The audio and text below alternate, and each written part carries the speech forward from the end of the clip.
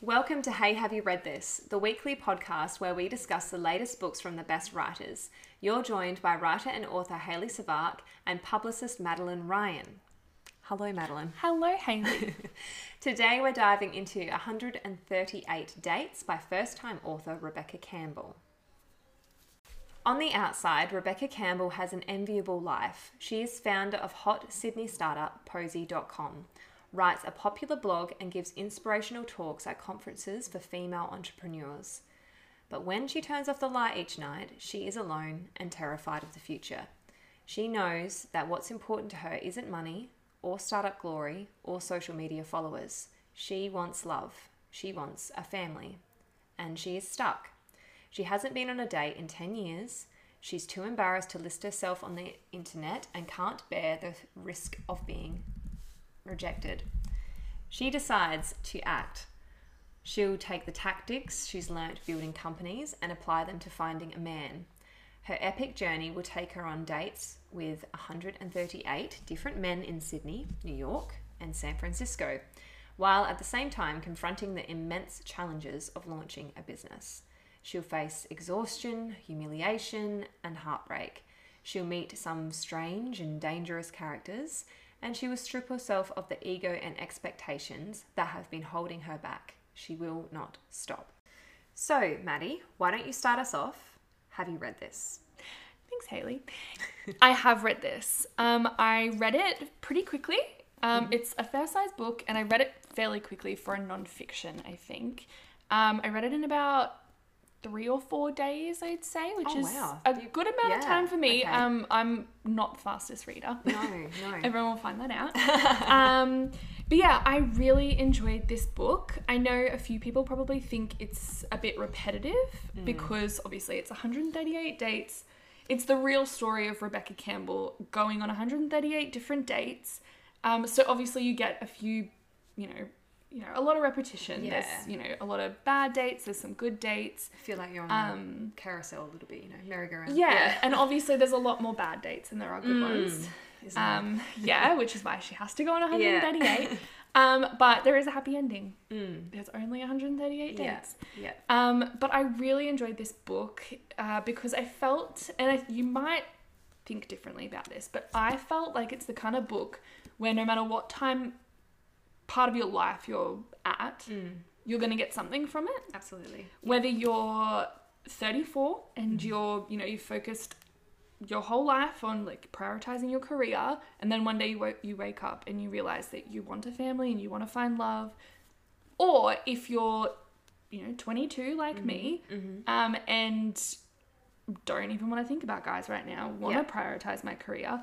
So like whatever time in your life or if you're young and you want to find love, I feel like there's something that you can take from it, whether you're looking at it as something that might happen to you in the future. Yeah. I think that's kind of where, being very career orientated. Yes. And not wanting to give up my career for a man or a family right now, not wanting to think about that until I'm in my 30s. I just found it really interesting hearing her story because I think that possibly could be me in the future. Yeah, so you saw it as more of this is what I would be like as well. Yes. I would not look for this. Yeah, I could relate to like getting lost in your career. Yes. Because I think, why do I go to uni for 3 or 4 years if I'm going to give it up in another 5 to have a family? Yeah.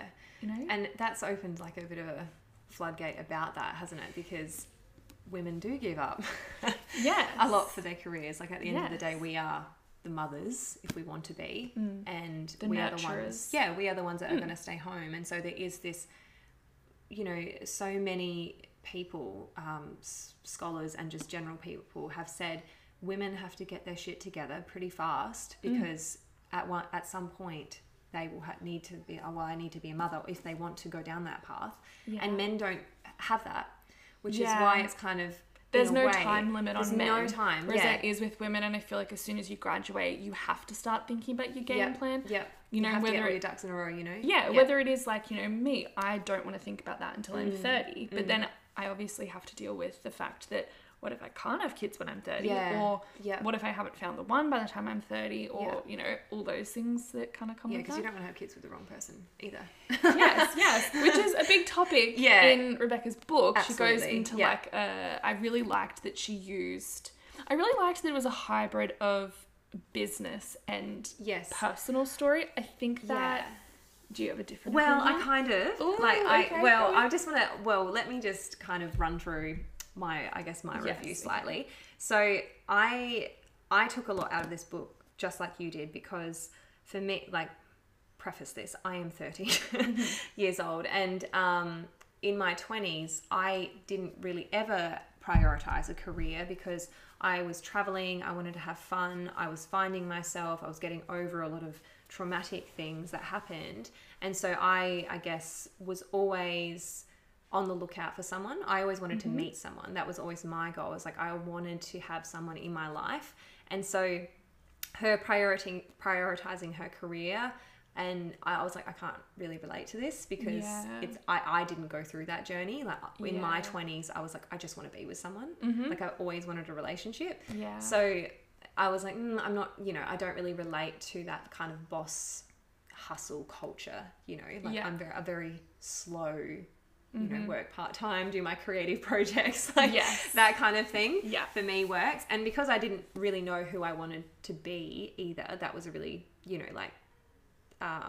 it was difficult to kind of have a career in that way because I was interested in everything all of the time, all at once. Whereas someone like Rebecca, she knew exactly what she wanted, and she treated the dates like a business transaction in a way of like interviewing people which is fine. Like that's the way you have to approach it. And there's all these conflicting kind of advice out there of like, like you should be like this, you should be like that. And she was really confronted with that in the book because throughout her journey, she had this idea of what an ideal man was going to be. Like he should be tall and all of that. And then she went on that date with that guy who was like, I only prefer blondes. And she realized that, hang on, I'm actually being shallow because I'm wanting someone who's tall. Yeah. Like, what am I doing? Yeah. And I think that probably, that definitely probably sparks something in a lot of us because, you don't always want to admit that you might be a little bit superficial about these things. But we are. Like, we live in a superficial culture as well. And especially, like, Tinder, it's all... Like it's all based on appearances. Yeah. That's the first thing you see is someone's appearance. Yeah, I did find that really interesting. I actually was quite surprised that she took an approach of just online dating.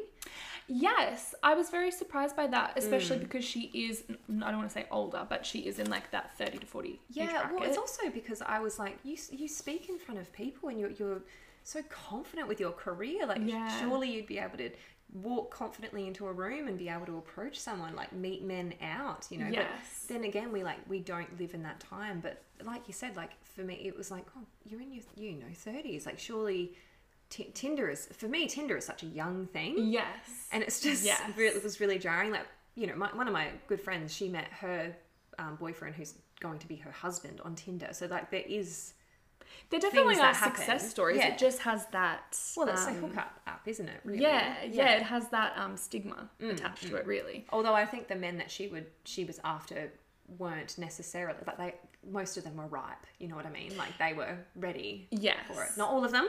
No.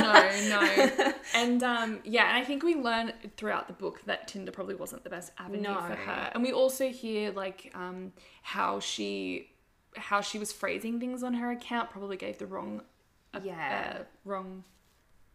impression. So one of the main things that I was instantly drawn to with this book was Rebecca's vulnerability. Oh my God, yes. Okay, I was going to come into this because I feel like I'm holding someone's heart. Yes, exactly. And I feel like from like the second you open the first page, you're instantly inside the mind, like a realistic mind of like your average 30-year-old woman. Yeah. Just your average woman. Yeah. Like age doesn't really matter. Like every insecurity she would have, she lists it down there and and I found that so interesting because a lot of the time I was like, wow, like I wouldn't want to share that with someone. Yeah. It's a very vulnerable book. Yeah. And I also, one thing that really got me was how vulnerable she painted herself in her work environment as well. From someone who, like, I feel like when you put so much pressure on your work, so obviously my career is like my whole purpose in life right now, at least. Of course, yeah. And so if someone was to say, I don't think you're very good at this, it would kill me. It would cut me right to the bone. She talks a lot about how with her first company, Hey You, she had a board of directors, and a few of them didn't like her management style. And she was really honest about the things they were saying and about like the chatter that was going on in the office about her position and like little whispers. And I just thought, like, how brave to be able to say, super brave. People didn't like how I did this. Yeah. And she even says that she realized she wasn't necessarily good at certain parts of running a company, and she needed to figure out how to like fill those gaps, because obviously not everyone can go into, you know, can just start a company, know everything about that company. No, That's not what entrepreneurs do. They're ideas people, and they need people to like help put it into practice. That's exactly right. But that's just one of the things I just thought, like, wow, I don't think I've ever read a book where someone has actually like just written everything on the page. Nothing is off limits. Admitted fault in a way. Admitted fault. Which would be really hard to do. No, it's a super brave book. I don't think that I could ever open up the part of me that like went dating with, you know, trying to find someone. It's super vulnerable. And a lot of the pain and that she felt, I really related to as well. Like I felt, you know, like when she was not, I wouldn't say she was desperate to find someone, but she certainly was like this, I need, what's wrong with me? Like, why can't I find anyone? Why is no one interested in me? Like the Henry, I shouldn't probably, oh no, he's a fictional person, isn't he? Not his real name. There's one date in the book that kind of struck out to me a little bit, and that was a lawyer named Henry that she dated, and he didn't like call her back, and they had this like great time and everything, and she was like, oh, this is amazing, like, you know, he's going to be wonderful, and then he never called her back, and she was really cut about it, you know, like she was like, this sucks, and then she obviously moved on. But like I was like, oh God, I know, you know, I think we all know the sting of rejection. You're always left wondering why. Like, but then also I always think to myself, well, you can contact him. That is true. I'm a big believer in messaging guys. I don't think you have to wait for the guy to message you. We're in the 21st century now. But no, I definitely agree. And I think she also had this like we were saying, she had this idea of what her dream guy was going to be like, and he was always going to be very affluent and very successful in his career. And I think she aimed like a little bit too high with that. She went for like politicians, lawyers, and it never ended up well. But I think the big part of that was that she got her hopes up because she thought, oh my God. And I also think something we should mention is a lot of the time when she was on dates with these guys, she kept thinking, how good do I look on this guy's arm? I know. She was always an accessory on his arm.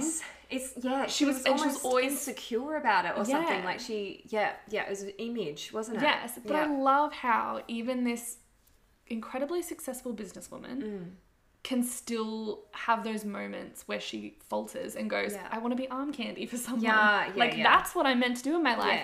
And then she realizes, no, that's not what I want to do with my life. But it makes her human. Exactly. And it makes her so relatable.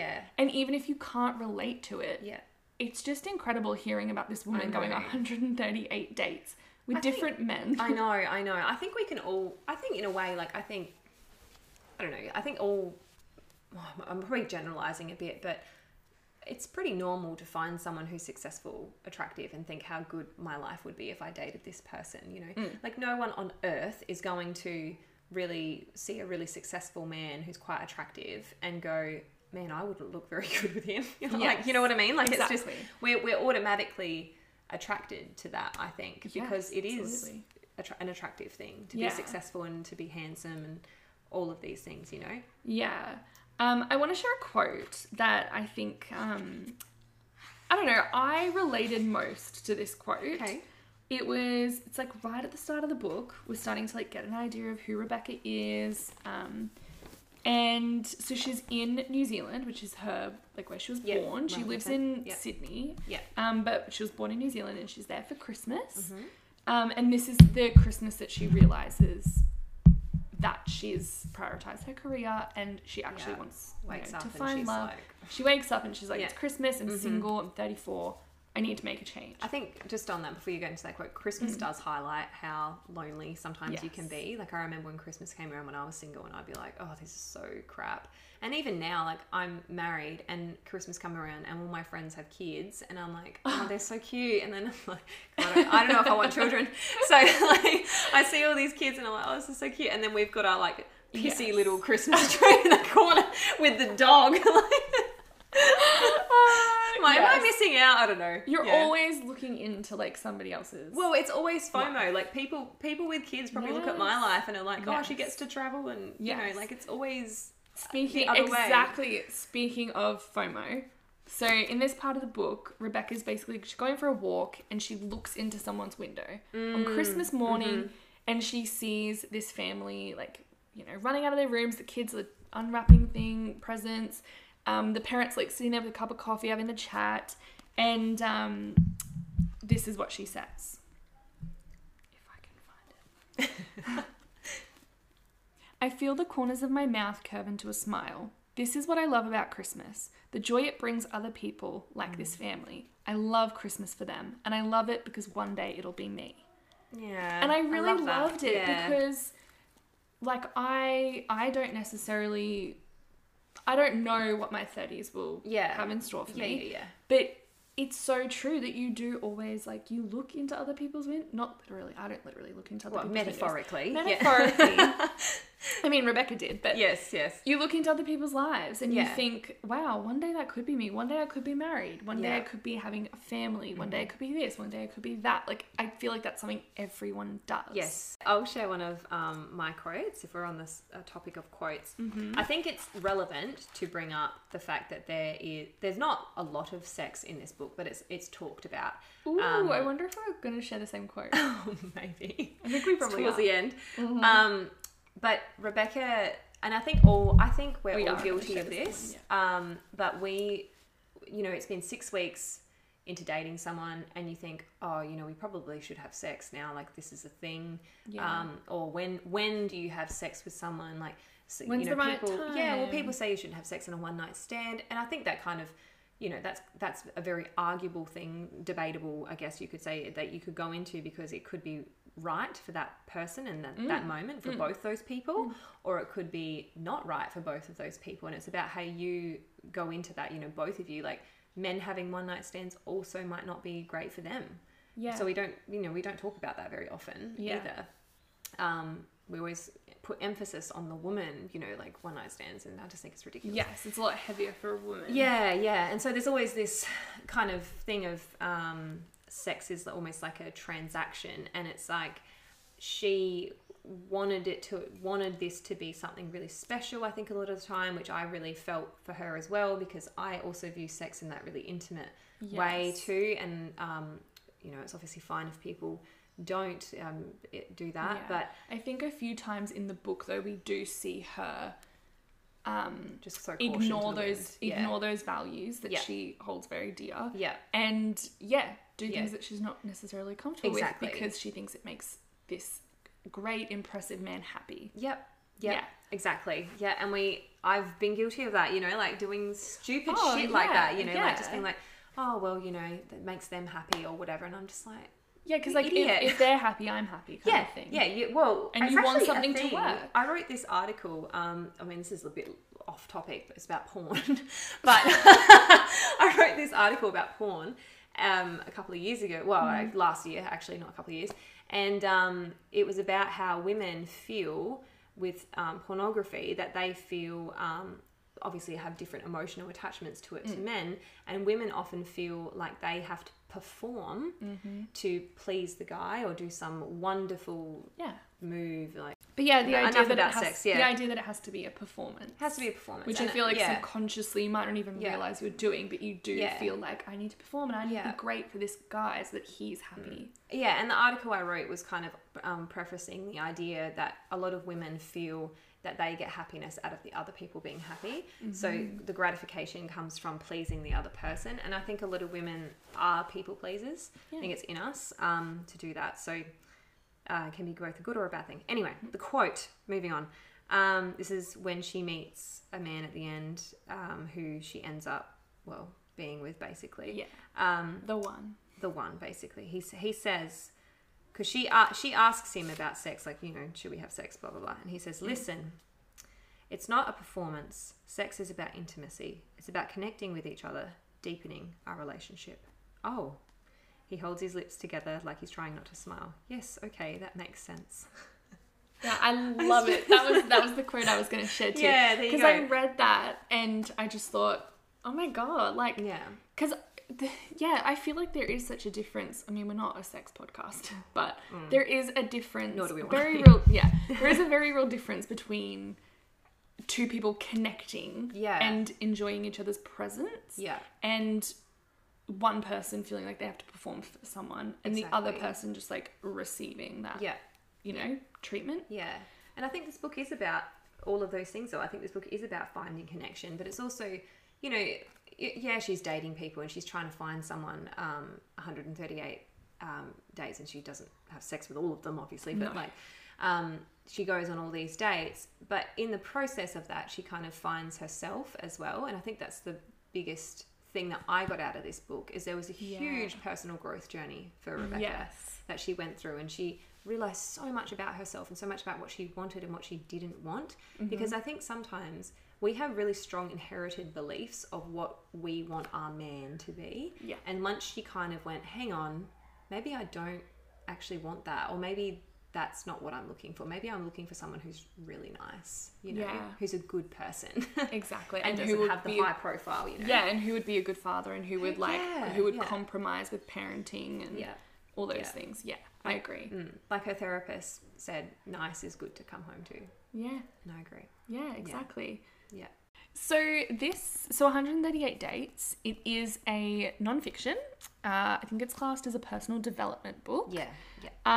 And I was very surprised because I'm not the biggest fan of non-fiction. Yeah, neither am I. Yeah. I don't like people telling me how I should live my life and how I should improve it. No, thank you.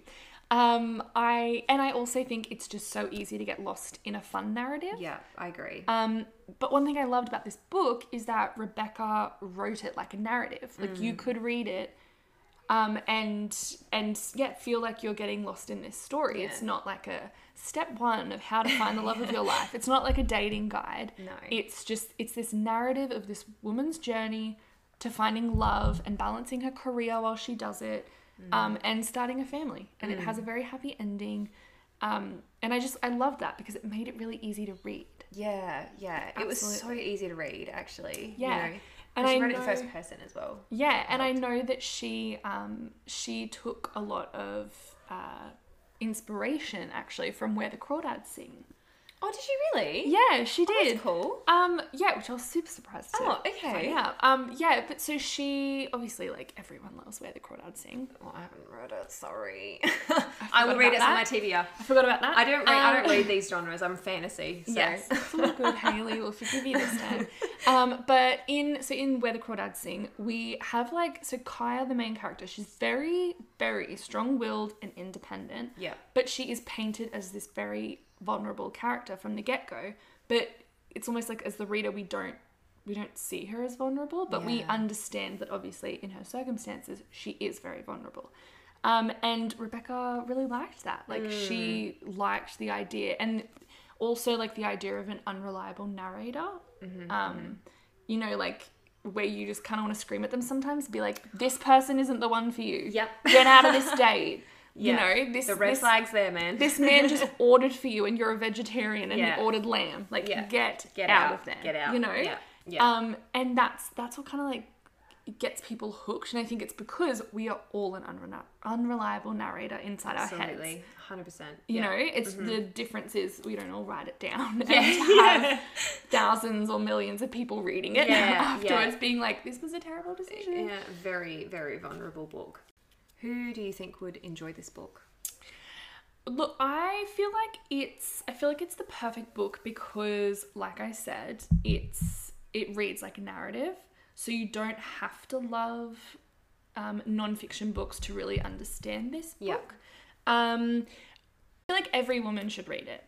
So when I did my review, I said every like strong, like honest, career driven, but like also crazy, sometimes insecure, like mess of a woman. Everyone should read this. Yeah. Another thing I found really interesting about this book is that there's actually quite a few men who have read it. If you look on Goodreads, there's quite a few men, and they all seem to kind of get it. And Why I think do you that's... think they read it? Like, what? I have no Are idea. they in it? Like, you know? Well, so I think a few of them probably would be business people. So they probably know businessmen. her Maybe. specifically. Yeah.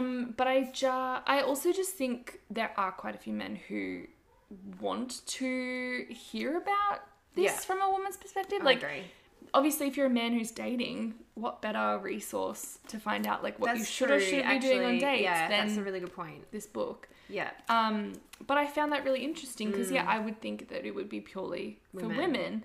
But I guess you can look at it from the other Yeah. side of, you know, if you want to get inside the mind of a woman, if you want to Yeah. understand what they're thinking or Yeah. how your body language is Perceived. Yeah, For perceived. sure. Yeah.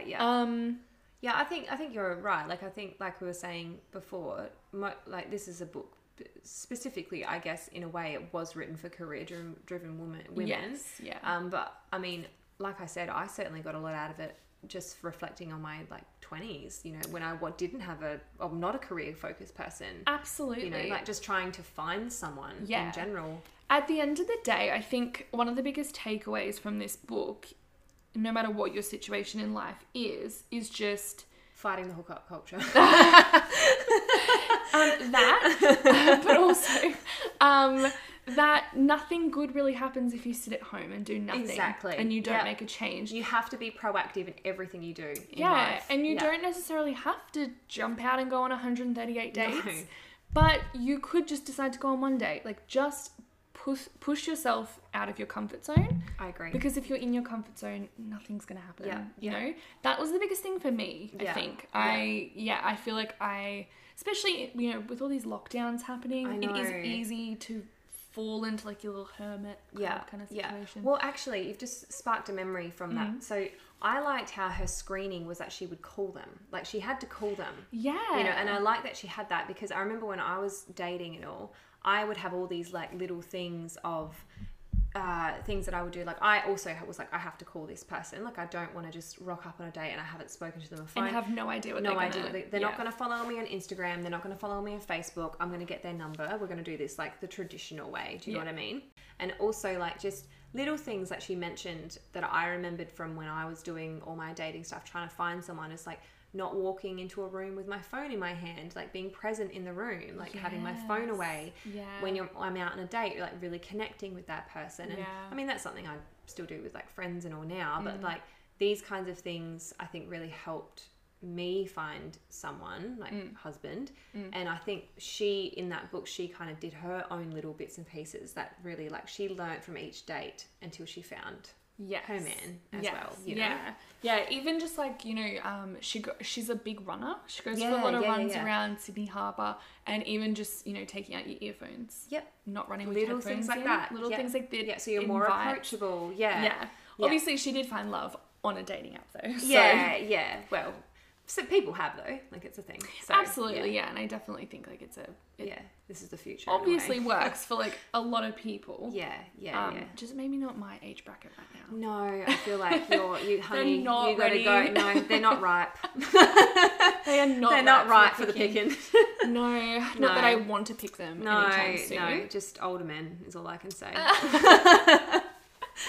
Older men. True. Anyway, I think that brings us to the end of the show for this week. Yeah? Any closing thoughts about the book? Or No, I loved it. I think, every woman should give it a read.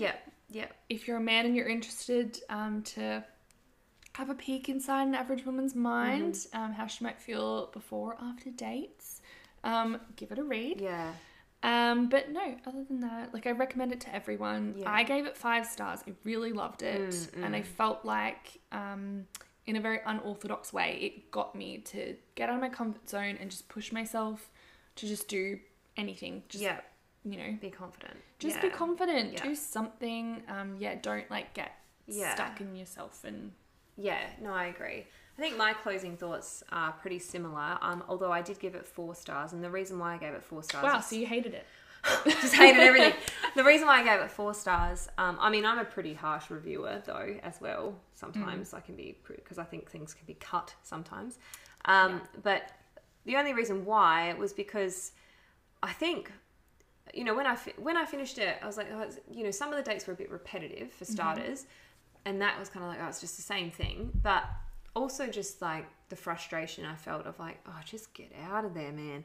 You know, and that's not a very good way to, I guess, review a book in a way, to review it based on the character. And the unreliable narrative. The unreliable, yeah. So, but it's a really simple read, as well. Like I flew through it, just you know. Yeah, there are. I feel like we've forgotten to mention there is juiciness in this book. Oh god, yeah. Oh yeah. Like yeah. there is like very affluent politicians in New South Wales Parliament that she goes on dates with and doesn't end very well. And there's a lot of juiciness. Yeah. And that I think is what kept me turning the page. Yeah, definitely. After like a bad date. Yeah. I wanted to get to the next one, and eventually, because she is so open and honest, you really care about her happiness. Yeah, you do. Absolutely. You want her to find happiness, and so you keep turning that page. Yeah. And then hope she finds it. Yeah, exactly. So yeah, thank you for listening. We hope you enjoyed this week's episode. You can join us next week, if you like, as we discuss The 7 Husbands of Evelyn Hugo by Taylor Jenkins Reid. We'll see you then. bye. Bye. I had something that I wanted stop. to say for the ending. So that brings us to the end of the show. It does. If you've made it this far, firstly, thank you. It obviously means we haven't bored you. We hope you enjoyed this episode, obviously, and if you did like what we were talking about, then please come back next week when we discuss The 7 Husbands of Evelyn Hugo by Taylor Jenkins Reid. Should be an excellent book to review. Oh yes, absolutely. Yes. We will see you then. Bye. Bye. Yeah, that was better. I feel like that was a lot very better. good, yeah. It just flowed better.